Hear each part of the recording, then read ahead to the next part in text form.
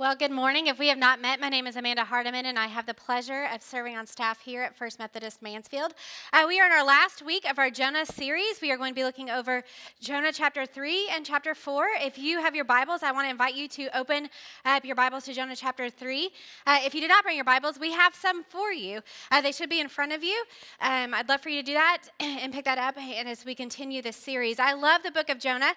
This is the third week I have had the opportunity to come to you and speak on one of my favorite books of the Bible. I love Jonah because Jonah is real.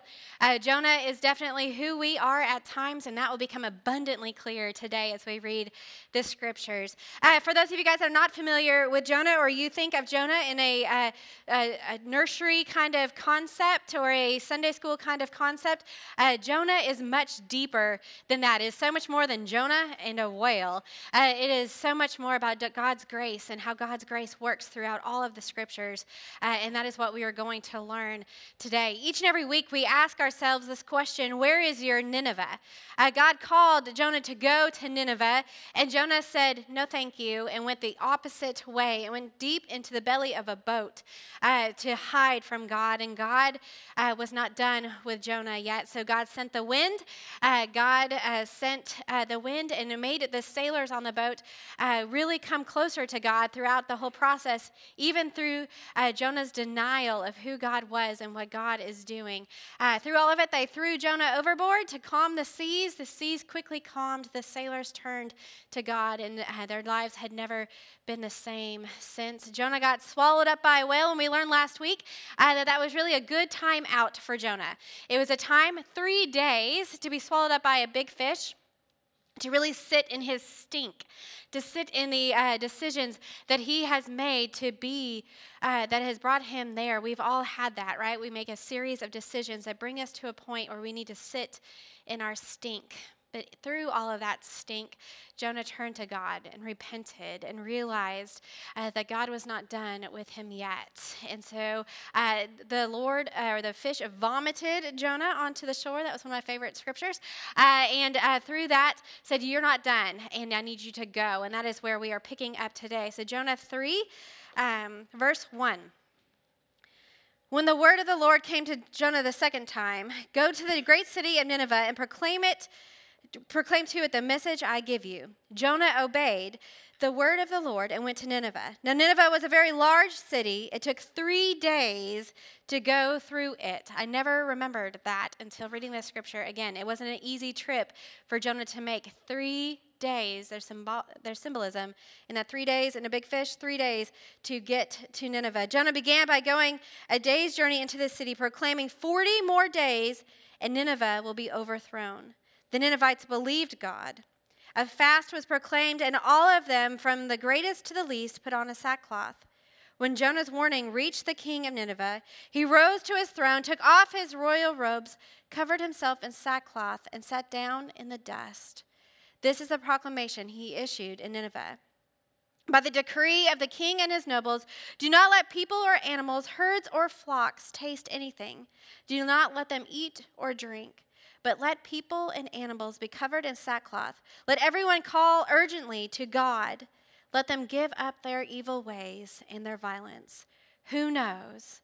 God may yet relent with his compassion and turn his fierce anger so that we will not perish. When God saw what they did and how they returned from their evil ways, he relented and did not bring on them the destruction that he had threatened. Chapter 4 is my favorite chapter of all of Jonah. You'll see why. But to Jonah, this seemed very wrong, and he became angry. He prayed to the Lord, isn't this what I said, Lord, when I was still at home? That is what I tried to foretell by fleeing to Tarshish. I knew that you are a gracious and compassionate God, slow to anger and abounding in love, a God who relents from sending calamity. Now, Lord, take my life, for it is better for me to die than to live. But the Lord replied, is it right for you to be angry? Jonah had gone out and sat down at a place east of the city. There he made himself a shelter, sat in its shade, and waited to see what would happen to the city. Then the Lord provided a leafy plant and made it grow up over Jonah to give shade for his head and to ease his discomfort. And Jonah was very happy about the plant. But at dawn the next day, God provided a worm, which chewed up the plant so that it withered. When the sun rose, God provided a scorching east wind, and the sun blazed on Jonah's head so that he grew faint.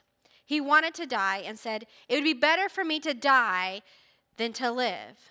But God said to Jonah, "Is it right for you to be angry about the plant?" "It is," he said, "and I'm so angry I wish I were dead." But the Lord said, "If you have been concerned about this plant, though you did not tend to it or make it grow, it sprang up overnight and died overnight. And should I not have concern for the great city of Nineveh, in which there were more than 120,000 people who cannot tell their right hand from their left, and also many animals?" We have a lot to learn through these words. We have a lot to learn through these scriptures. It's so much more than Jonah and a whale.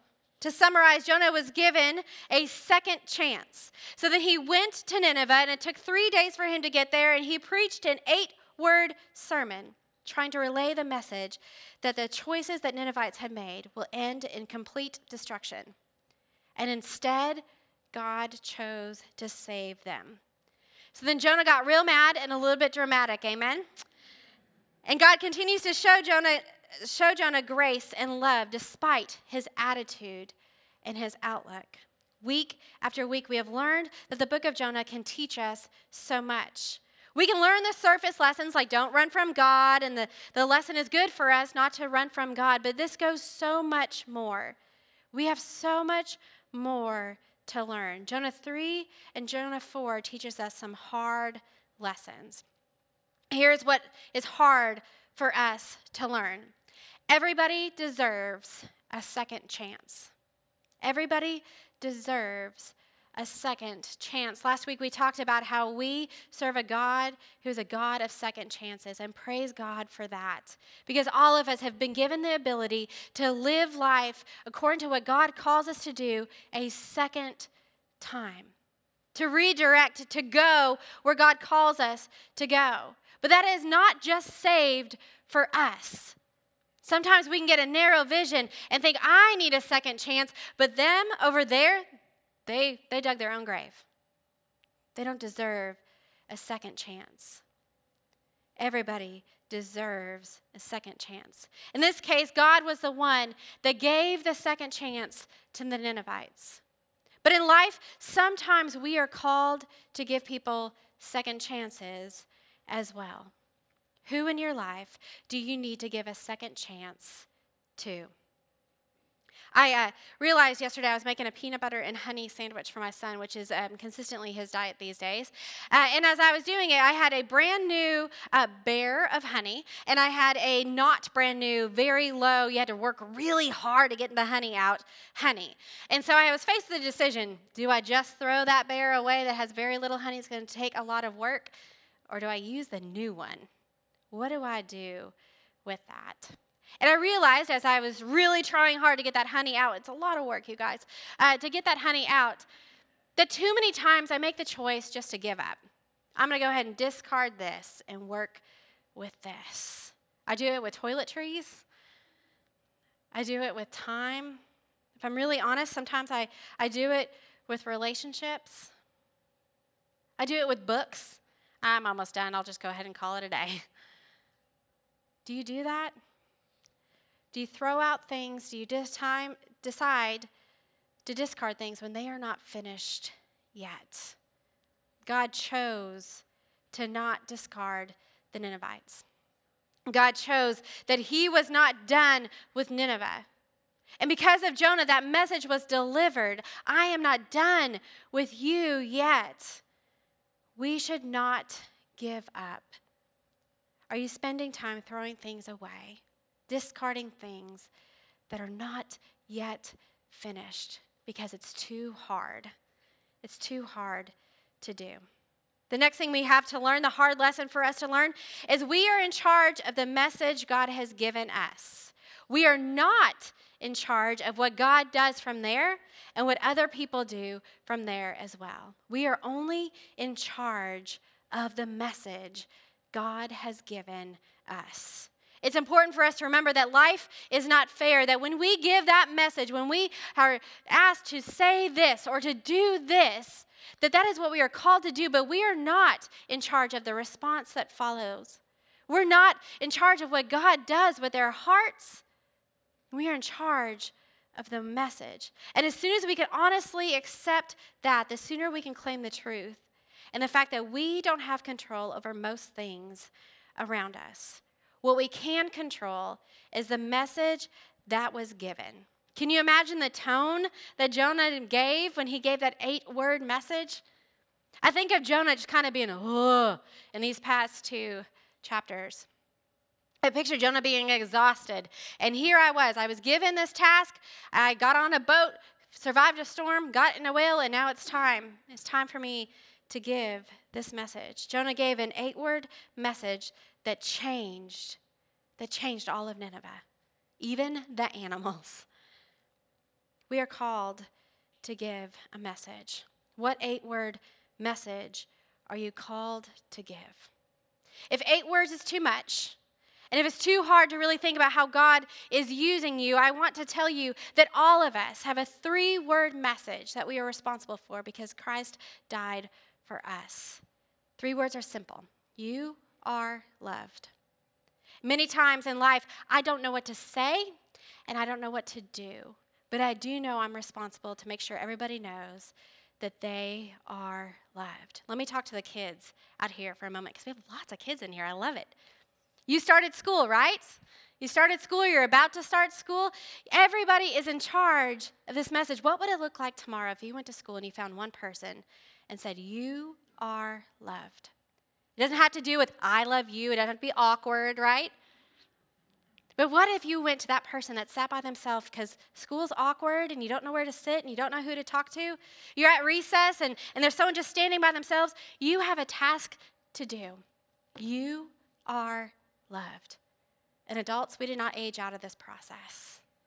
It becomes a lot more difficult sometimes as adults to take risks, to deliver a message that just involves 3 words. You are loved. Challenge yourself, challenge your family to deliver this message in any way that you can. That is what we are responsible for. What we do with the people that hear that message, how they claim that, is not up to us. We're not responsible for that. We are responsible to make sure everybody knows that they are loved. The next thing for us to learn is that we can turn to God with our anger. We can turn to God with our anger. Jonah knew in his heart, before he even started his 3-day and more journey to Nineveh, that God would spare these people because he is a God of love and mercy. And that is why he ran. Ultimately, it had nothing to do with not having the courage to say those 8 words. It had nothing to do with what would happen next.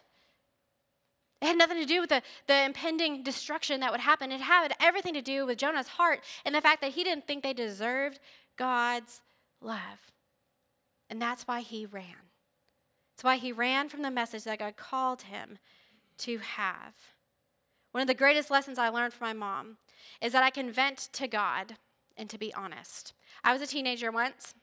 Teenager angst is real, even if you go to church every single week. It is real, and so I was angry for a while, and my mom just told me, go to God, pray to God. It doesn't matter how angry you are, go to God. God is big enough for your anger. Jonah was raw and real, and even to the point of being a little dramatic, and that's why I love Jonah. Because Jonah didn't hide his feelings. He didn't sugarcoat anything when he turned to the Lord in anger, saying, I knew you were going to do this, and this is exactly why I ran. What if we were that honest with God in our prayers? What if we truly said what was on our heart? Because, spoiler alert, you can't hide your heart from God. God already knows your heart. And the fact that you can vocalize how angry you are at situations where I knew you were going to forgive this person and I'm not ready, that honesty is beautiful. And God is big enough to hear that from you. And your heart deserves to pour that out to the person that created your heart in the first place. Having an honest conversation with the one who created you is a way to move forward in your relationship with God. The next thing for us to learn is it's not up to us to judge because we are not perfect. I love how quickly Jonah switched gears from being thankful, praying this prayer that was beautiful inside of that stinky fish, praying that beautiful prayer of, I'm never turning back. I've got this. Beautiful. He switched gears from doing that to, I knew you were going to do this. I'd rather die than see what this is going to happen. I'd rather not be here anymore than to live in a world where they can be saved. How quickly he turned. Chapter 4 of Jonah is my absolute favorite because that's where that true drama is. That truth that we sugarcoat and we don't even look at anymore. We stick with chapter 1. We love chapter 2 because that's where the whale comes in. But when it comes to chapter 4, we don't grasp those things because it's too real for so many of us. This is where we experience that.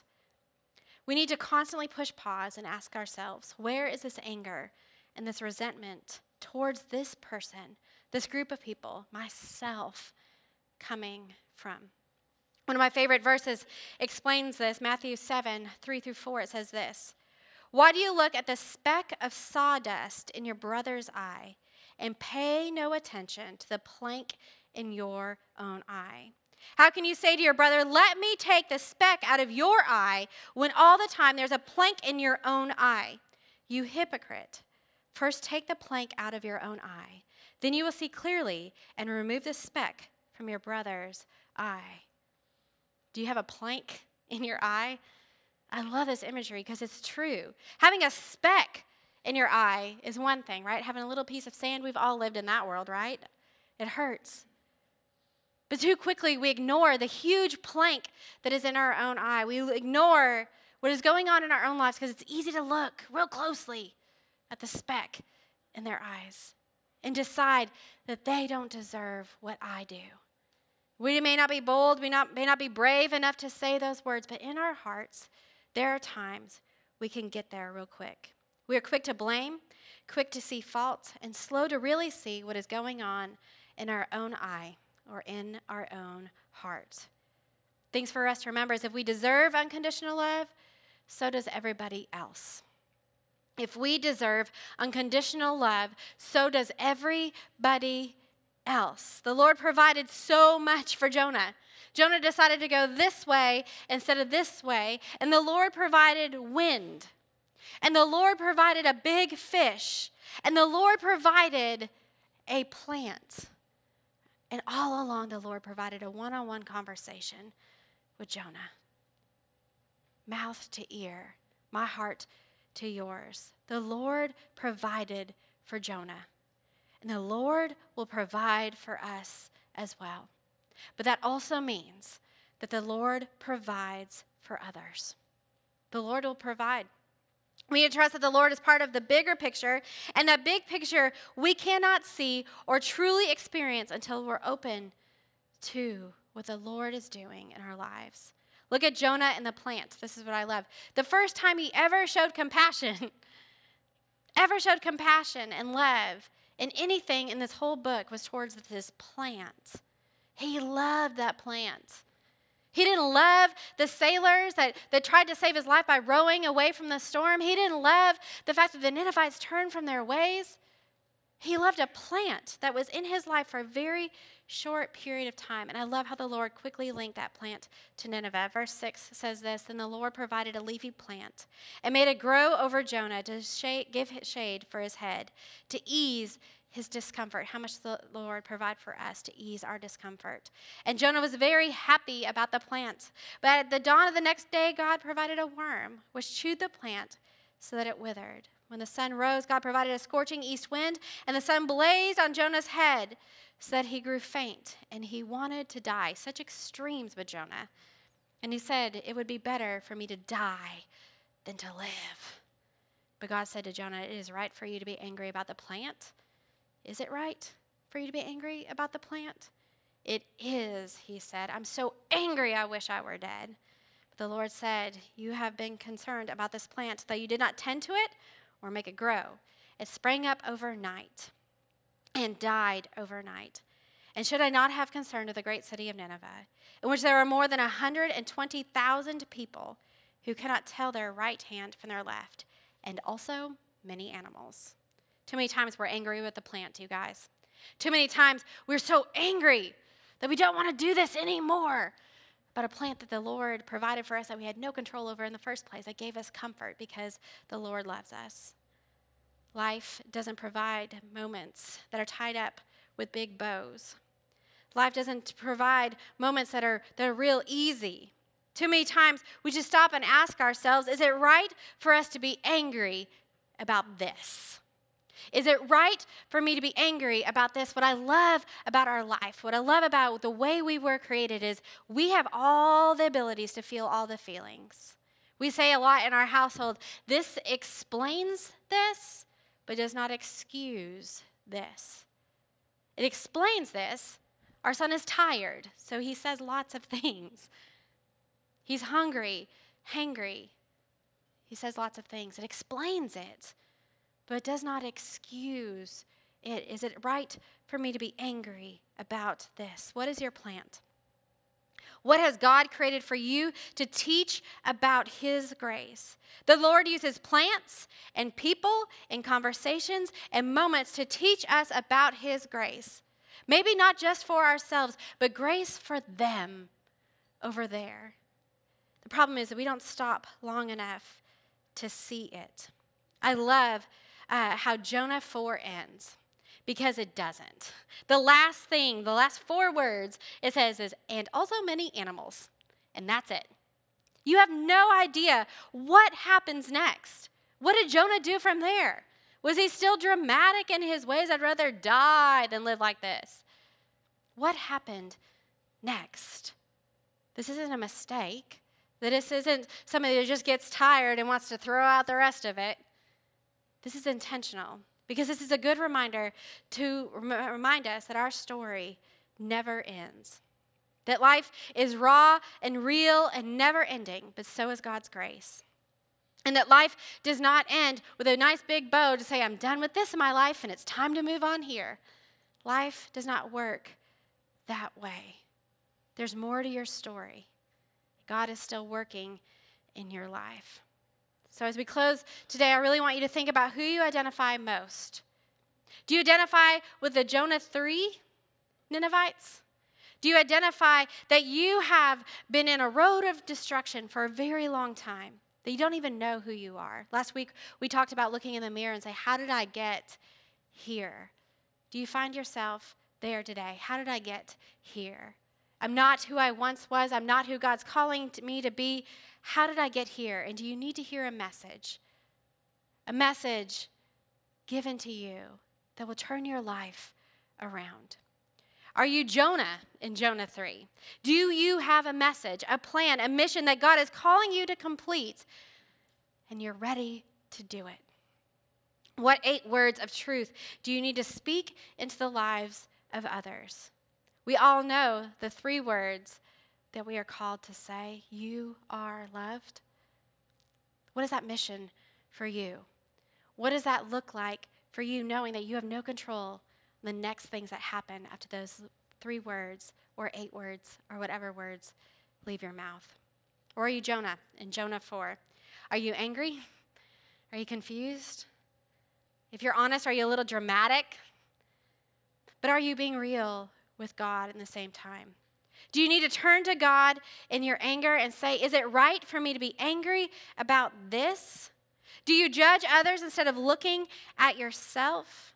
Is the Lord trying to show you grace through the little things in life, and your default is anger and not gratitude? I'm thankful for Jonah. I'm thankful that there was no filter on this book in the Bible, that we got to see some of those raw and real and human, because that's who we are as well. But the never-ending story that's weaved through this book of the Bible is that God's grace will never leave us. No matter if we hide, no matter if we're angry, no matter if we think that we don't deserve it or somebody else, think of how many times God showed his love and grace. In a story that we make 2 words, Jonah and a whale, God provided grace and love, never-ending love, despite who Jonah was, despite the delivery or non-delivery of the message that God called Jonah to give. I'm thankful that this book does not end perfectly, because God was not done with Jonah. And God is not done with us yet. Are you thankful too? I challenge you, if you have not read all of Jonah, to read all of Jonah. It's not like the honey, like you can get through it. There's not a lot there that you have to read. It's very short. But read each word and ask yourself, how is God speaking to me today? I'm thankful for this time. I'm thankful for this moment to be able to really look at how God loves all of us and challenge all of us to give the message, you are loved. Will you pray with me? Heavenly Father, thank you for your love. Thank you for showing us your love despite our anger. Thank you for showing us your love despite what we think is right and we think is wrong. Lord, thank you. Thank you for loving us and giving us that love and that message to give. And Lord, I pray as we leave this place, no matter how old we are, no matter if this is the first time that we have been to church or this is the umpteenth time we've been to church, Lord, I pray that we give that message. We allow others to know that they are loved despite the fact that we may not think that they need to be, that we're not ready to forgive. Lord, I pray that we give that message so that it changes the lives of others, but that it changes our life as well. I thank you for your unending grace and the ways that you show it through small things that become big things if we just stop and allow those things to change our lives. For Jehovah's name we pray. Amen.